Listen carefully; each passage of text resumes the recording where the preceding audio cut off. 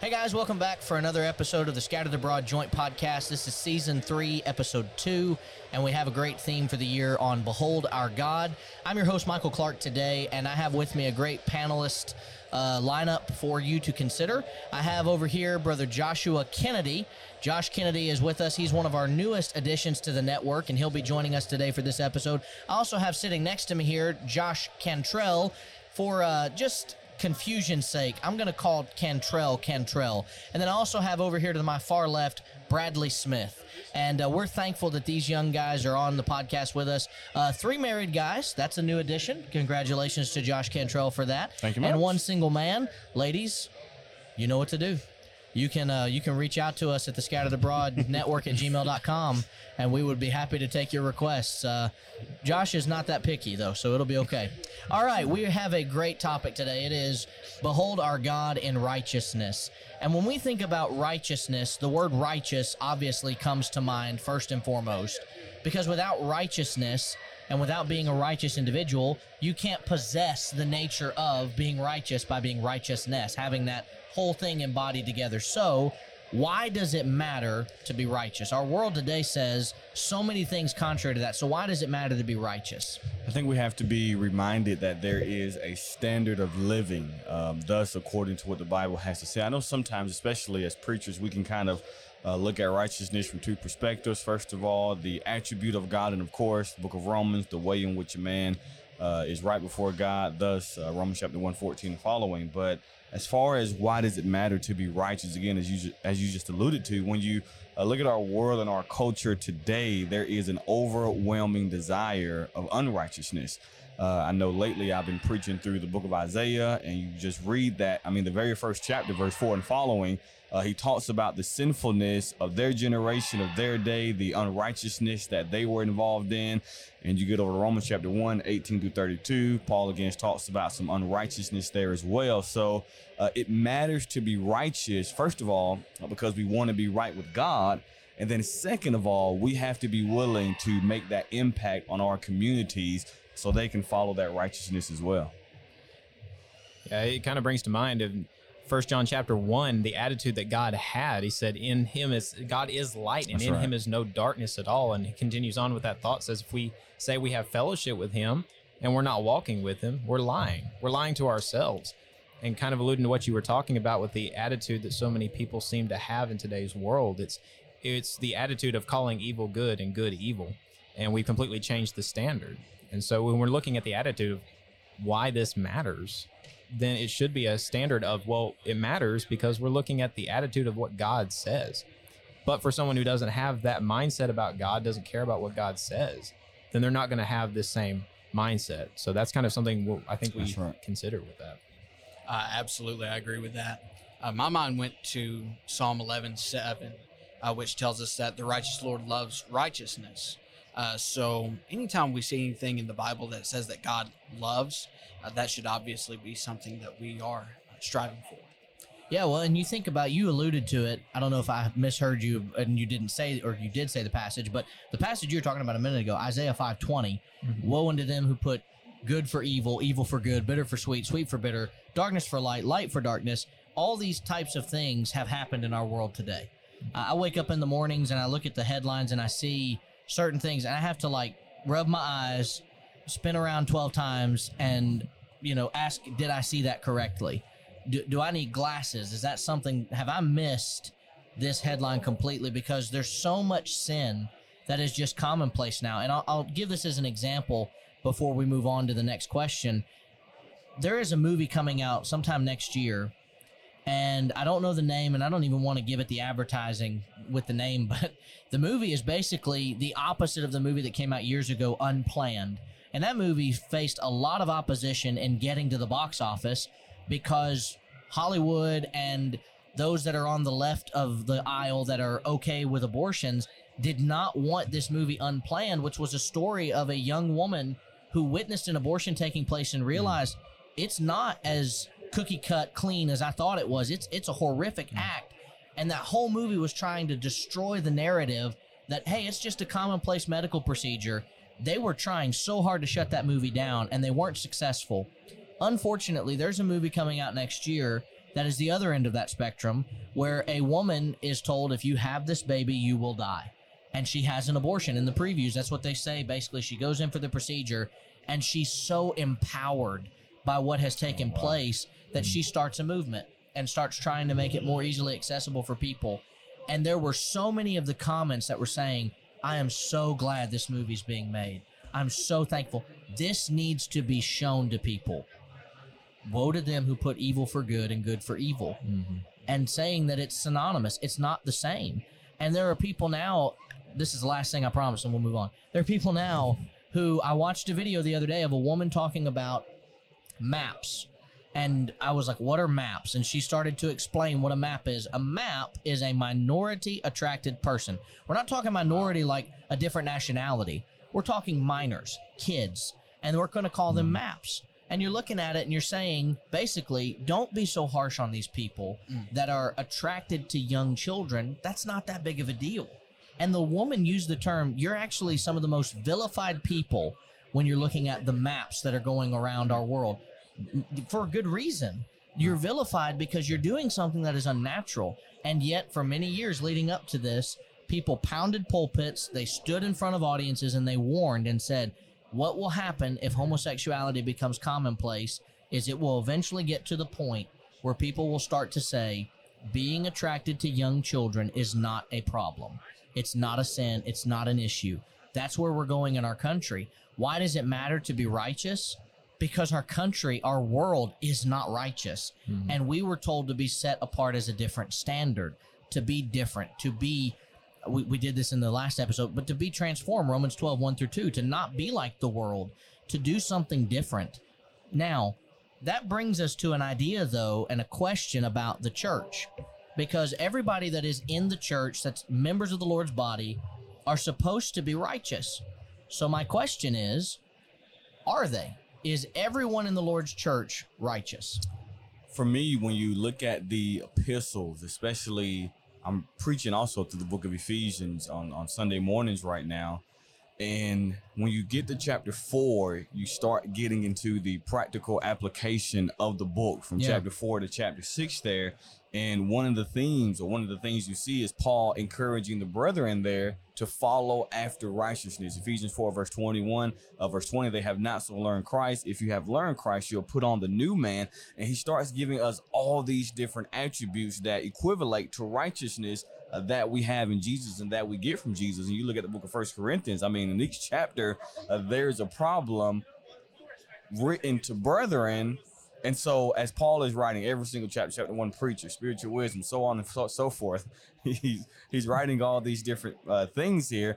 And again, that should be a testament to us today to think like, hey, righteousness is right in front of us and we need to pay attention to it. Yeah, exactly. It brings to mind James chapter 5. And you look through the entire passage of James, and James is talking to a bunch of Christians who are going through difficulties and they're about to face even more.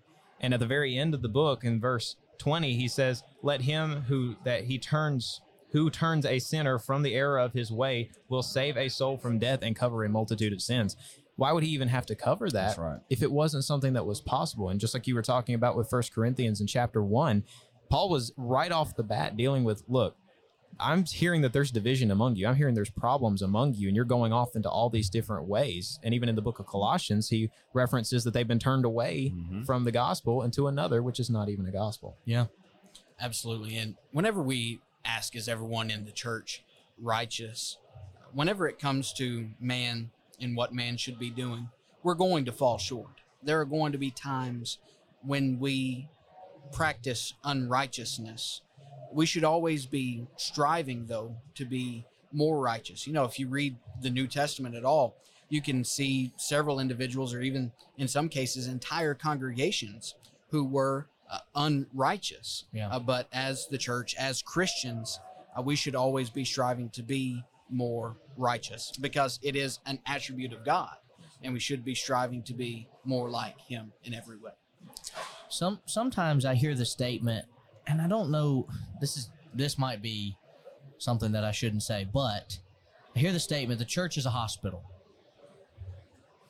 I don't know that we should be saying that. I think it might be better to be put as it's a rehabilitation center, and not for drugs or anything like that, but you can go to therapy or rehab after you've been in a major accident and you're relearning certain things. And I think that's what the church is supposed to be. It's supposed to be a center for people who have spent their whole lives looking at the world one way, and the Bible says, no, look at it this way. And you got to change your whole thought.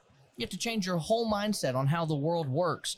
I have so many people in my life that I've known who are very involved in being worldly. People that I went to school with, people that I have acquaintances through Facebook or Instagram, and their mindset, if I told them tomorrow the truth and they believed it, they obeyed it, I have to rewire their brain. And that's not always what happens in a hospital. That happens in a rehabilitation clinic. That's a center that you go to relearn how to walk and do it. They don't do that in your hospital room. They don't walk in and go, all right, get up. We're going to do that in the bed now, and you're going to get out of the bed, and you're going to walk. They take you somewhere, and they make sure that you can do it. The hospital aspect of the church, I think, is part of the reason why we're struggling right now, is we're making it seem like it's normal for messed up people to just be in the church. And I'm not saying that you're not going to have struggles, you're not going to have problems. Sure. But I think when we're talking about growing in the grace and knowledge of Jesus Christ, 2 Peter 3:18, when we're talking about growing into something and learning how to be better about something else, then it shouldn't be an understanding that everybody's messed up. We're all messed up people trying to get to heaven. We're imperfect people trying to do what's right. And that's the difference. If somebody sits in their hospital bed and says, I know I could learn to walk again, I know I could learn how to use my hands and do all the fine motor skills if I just went to rehab, but I'm not going to do it, then that's their choice. That's their fault. That's their decision to make. But if they want to do what's right, they're going to go through and have the rehabilitation happen. And I think that's part of how the church is. Everyone in the church righteous? The easiest answer is no. But I think we need to stop saying because everybody's imperfect. I think we need to be aware of the fact that some people in the church just choose to not be righteous. They choose to have church almost like a checkbox. I've come to services, I'm righteous. That's not enough. I mean, think about how that bleeds over into new converts. Yeah. If I'm a new convert and I come into a congregation, I know Andrew Connolly has that sermon, Overcoming Mediocrity, and he talks about there is an expectation to be mediocre. It's because so many people are mediocre. And so as a new convert coming into a congregation, and I'm already overwhelmed with these new things I'm learning, all these different teachings I have to be involved in. And now, again, the hospital aspect of it, I guess I'm just going to die. I mean, how depressing that is. And Christianity is supposed to be encouraging. There is rewards for walking in righteousness, and it's not something that is just so far off, especially when God is with us. And sometimes we get into the habit of saying, I can't, and thus we remove God out of it. Well, you can't do it by yourself, but ultimately God can help us do those things. But again, that hospital, I agree with that as well. That's depressing, because when I go to the hospital, it's sad. Yeah. Like, people in here are sick and on these breathing machines, and rehab is like, whoa. Yeah. Okay, now we're getting better. Now we're working off this unrighteousness and starting to put on that new man. So, good point. And it seems to cheapen the idea that we've been washed, we've been sanctified, we've been justified. 1 Corinthians 6, 9 through 11, Paul basically says, you were sick. That's right. You were dying. You were in the hospital. Jesus sanctified you. He took you away from that state of life. Now you've got to be changed. Now you've got to not be like you are. You've got to do what was done for you by working towards it. A doctor can perform 1 million surgeries on a patient, but the patient then has to do the work to actually have the most success and benefit from that. Jesus can redeem us. That's 100% true. But if I don't then work and live my life trying to please him and serve him, then all he's done for me is he redeemed me, and I've then slapped him across the face and said, that's not enough. You need to now absolve me of everything else. Josh? Yeah, well, that's kind of the same idea that it popped in my head when he was talking about hospital and the attitude that you have when you go into a hospital. Far too many Christians seem to be working as if the church is on life support. Yeah. Right. We have this attitude of that we're just trying to get by. We're just trying to survive. The reality is God didn't ask us to be survivors. He asked us to be conquerors. Yes. He asked us to have that attitude and to go forward. I think about what we talked about earlier in Romans 12, 1 and 2, it being transformed. We have a different mindset than the rest of the world. The rest of the world can look at what's happening in the the current time that we're seeing and say, it sounds like the world's coming to an end. And a Christian says, yeah, that's just another Tuesday. Yeah. You know, we look at this and say, Right. this is no big deal because we have something we're working towards. And Paul in Galatians chapter 2, verse 20, he said, I am crucified with Christ. Nevertheless, I live, yet not I, but Christ liveth in me. He has this attitude of, I'm not in the driver's seat. Yeah. This is not about how I think about this. This is about how he thinks about this, how he thinks we should go forward. And I appreciate what was being brought up with that idea of we really have a defeatist mindset. Yeah. And we got to stop with that defeatist mindset because, quite frankly, the church is still one of the fastest growing groups in the world. Yeah. Even today. And if people in the outside world see us talking about the church and righteousness as if it's unattainable, you just can't hope to do it. You can't hope to be righteous.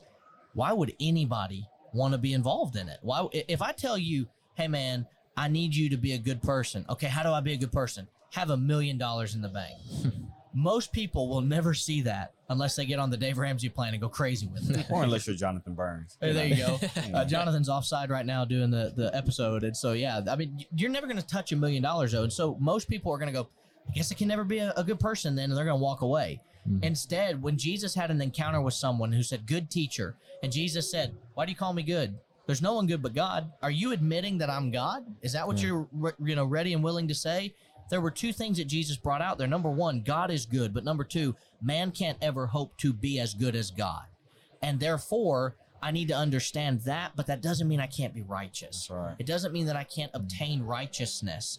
There are people throughout the Bible. In Genesis chapter 5, you have the idea of Enoch walked with God and was a righteous man, and therefore God took him and said, I'm not going to have you be subjected to dying the way that you would die. I'm going to just take you. He wasn't better than our Savior, though. That argument sometimes might be brought up. Well, Enoch was walking with God, and he didn't die the way that men die, and what are we to take from that? Enoch was given an exception because he was righteous, and God said, I don't want you to die. I'm going to pluck you up, and I'm going to take you.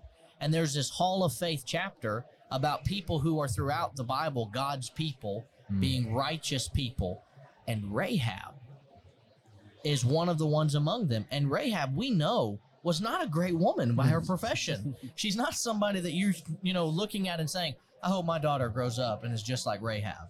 But that's someone that's in Face Hall of Fame. How? Yeah. She's righteous. How? You serve God, you can be righteous. But not everybody in the church will choose to serve God. Some people will choose to make it some type of political game. And they'll make it all about themselves and how I can benefit the most. And if the elders don't do things that I like, I'm gone. Some people will make it all about the financial side of things, and it's more of a business. And if things aren't going well financially, I'm gone. That's not righteousness. That's right. Righteousness is being like that widow with 2 mites and saying, well, that's probably all I'll ever have. It's going to God. Yeah. And giving all that we have to God and living for Him and making it less about self and more about Him. Imagine standing before God on the day of judgment saying, God, I don't know how to be righteous. I gave you 66 books Right. over 1,500 years.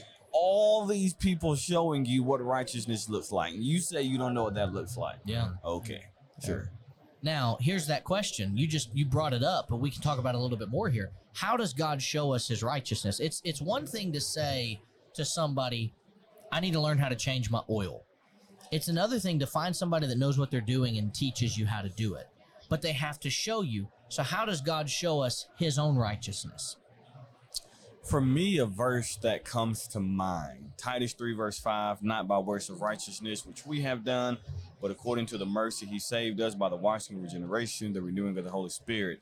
And so when that question is being asked on how does God show us His righteousness, first of all, we have to understand that righteousness is not something that I can just go buy off the shelf.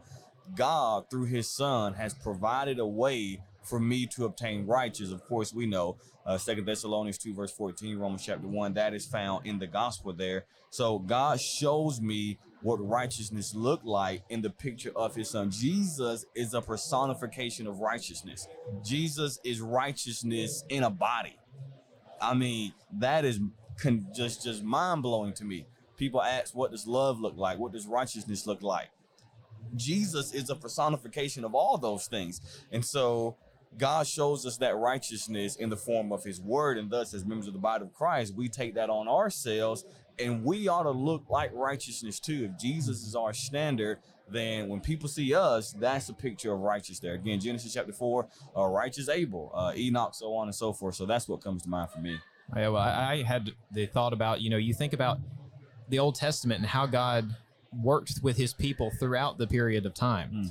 And you see in the Old Testament how God was teaching his people the seriousness of sin. Yeah. Not just because he's trying to bully them over the head or force them into this idea that's narrow-minded view. He's telling them this is the only way.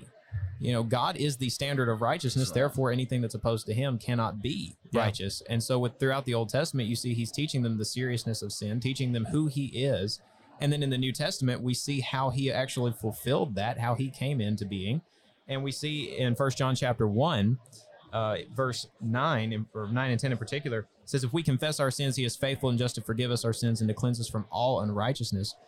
Well, how much more of a righteous being can it be when he can take your unrighteousness That's away? right. Good point. He's looking at this and he says, if we confess our sins, that's his standard for those who have taken on the name of Christ.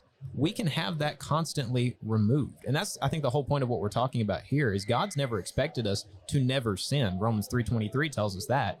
And in Romans 6:23, we see the consequences of those sins. Right. But Well, yeah, go bringing ahead. that point in of we had this sin, we had these problems, we've made these mistakes, but God said, I will take those away if you will just stay faithful. And that, I think that's the key phrase right there is faithful. John chapter 10 and verse 30, I and the Father are one. God, Jesus said, basically not saying that they were equal, but he was saying, I'm deity. You want to say that there's deity, you want to look to the Father, but I and the Father are one. Jesus gave up that oneness, Philippians chapter 2, and came to the earth and he died. But when Paul writes in 1 Corinthians 4 and verse 16 and chapter 11 and verse 1, in chapter 4 he says, brethren, I urge you, imitate me. You kind of look at it and go, man, Paul, you think pretty highly of yourself there. Then he says And it again. Then he says it again in chapter 11. He goes, imitate me. And he finishes the thought, as I imitate Christ. Well, Christ came to the earth to fulfill the will of the Father.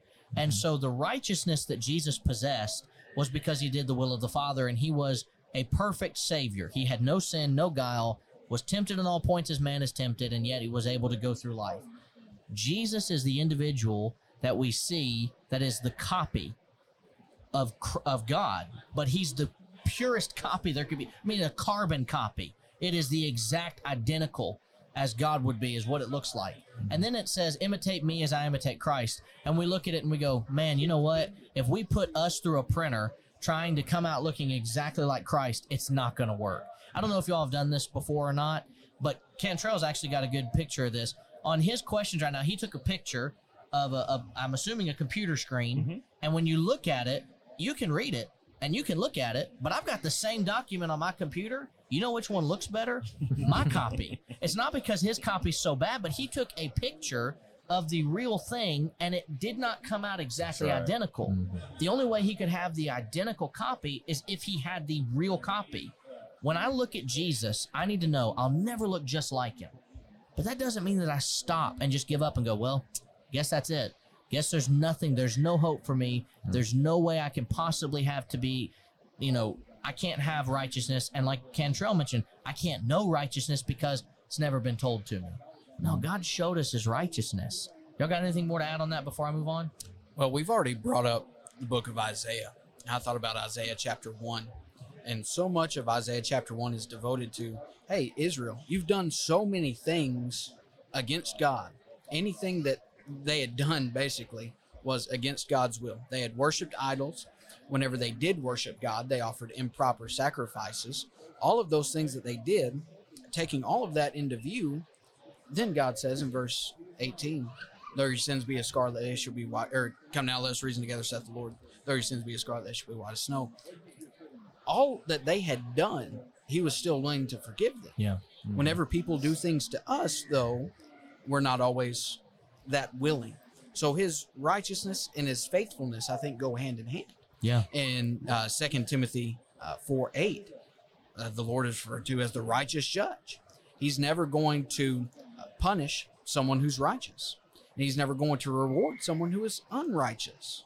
So righteousness, faithfulness, you could throw a lot of other words in there and they go hand in hand. Yeah. Yeah. Well, I think even if you want a good example of God's forgiveness and God's attitude towards his people. You just look at the history of Israel and just all that they did and all that God was willing to still try to bring them and help them along. Yeah. We got about a little under 5 minutes left. I'm going to go ahead and get to our sponsor. The Memphis School of Preaching was kind enough to donate some Camelback drink containers. So I don't know what they'd be called, but they're called Camelback. So we have those from the Memphis School of Preaching. All of our hosts are products of the Memphis School of Preaching and have already been sponsored by them in the knowledge that we received while we were going through our 2-year program. And we're thankful to them for sponsoring us this season. If you're interested in preaching the gospel, we'll put their information in the show notes, and we'd be happy. Any of our hosts would be happy to talk to you about MSOP and the time that we spent there and the education we received. It's a great 2-year program that's completely free. There's on-campus housing that is very cheap and affordable and a very safe place to live. And so if you want to know more about preaching the gospel and Memphis is the place for you, reach out to us. We'd be happy to talk to you. We got about 4 minutes left. And so we're going to rapid fire this last question, okay? Can a loving God stomach anyone who is not righteous? I know for me what comes to mind, which I'm sure probably for all of us, I think about John's letter to those 7 congregations in Asia there, and you look at the 7 congregations and only 2 of them receive a positive report, Revelation 2, 10, of course, that being Smyrna, and then also Philadelphia. But you think about Ephesus, they left their first love, Laodicea, they were dead, so on and so forth. And especially when God just views how he just wants to spew them out. Yeah. And again, that for me is especially what comes to mind. Yeah, I think about in the book of Malachi and how God viewed the children of Israel and the attitude that they had and how he says, you've robbed me. You've robbed me in your sacrifices. You've robbed me in your worship. And the attitude that he had, he said, if I'm a father, where's my honor? If I'm a leader, where's my respect? Where are you giving me these things? Why are they not there? So he has this attitude, and I think it's less of the idea of stomaching, more of the idea of it hurts. It literally hurts for him to be in the presence of those who reject him. And that's kind of where my mind would go on that point. Yeah. When you think about that passage that you just mentioned, Kentrell, and I'll throw it to you, Bradley, because you're lukewarm and neither cold nor hot, I'll vomit you out of my mouth. There are some things in life that we all know. They've got to be hot. They've got to be cold. They can't be in between. If I told you right now I had ice cream that I'd sat under the table all day, would you want some? If you say yes, you're a liar. No, the ice cream is melted. It's no longer good. If I say, hey, I've got hot chocolate, it's been sitting outside for 3 days, it's not hot anymore. It's not what it was when it was first made. And basically, I love what Jesus is saying there is pick a side. If you're going to be cold, just be cold. If you're going to be hot, be hot. Don't try to be both. It doesn't work. And because you're not cold or hot, I'm just going to spew you back out. There's no reason to even be able to stomach this. You're not what you're supposed to be. Bradley, what do you want to close out with before I take back over? Well, my answer is threefold. There's 3 different senses that I thought about the question. I'm going to be quick about it, I promise. No, God is not going to stomach unrighteousness in the sense that no unrighteousness will dwell with God eternally. Revelation 21:27 says that there shall in no wise enter into it anything that defileth. So no, God will not stomach unrighteousness because it will not be with him eternally. No, in the second fold, I guess, God is not going to stomach unrighteousness because it pains God, kind of like what Josh Kennedy was talking about, how it pains him when man departs from his plan. Read the Old Testament. Read the book of Hosea. It pains God when his people depart from what he has told them to do. And then the third sense, which I considered it, when it comes to will God stomach unrighteousness, in view of all that we've said, even when we're unrighteous, God has given us a plan by which we can become righteous. Yeah. What does Romans 5:8 say? God commendeth or demonstrates, shows his love toward us, and that while we were yet sinners, Christ died for us. It wasn't anything of our own accord. That's God's righteousness. Yeah. We had done everything that we could against him, and he still sent his son to die for us. That's a picture of righteousness right there. Yeah.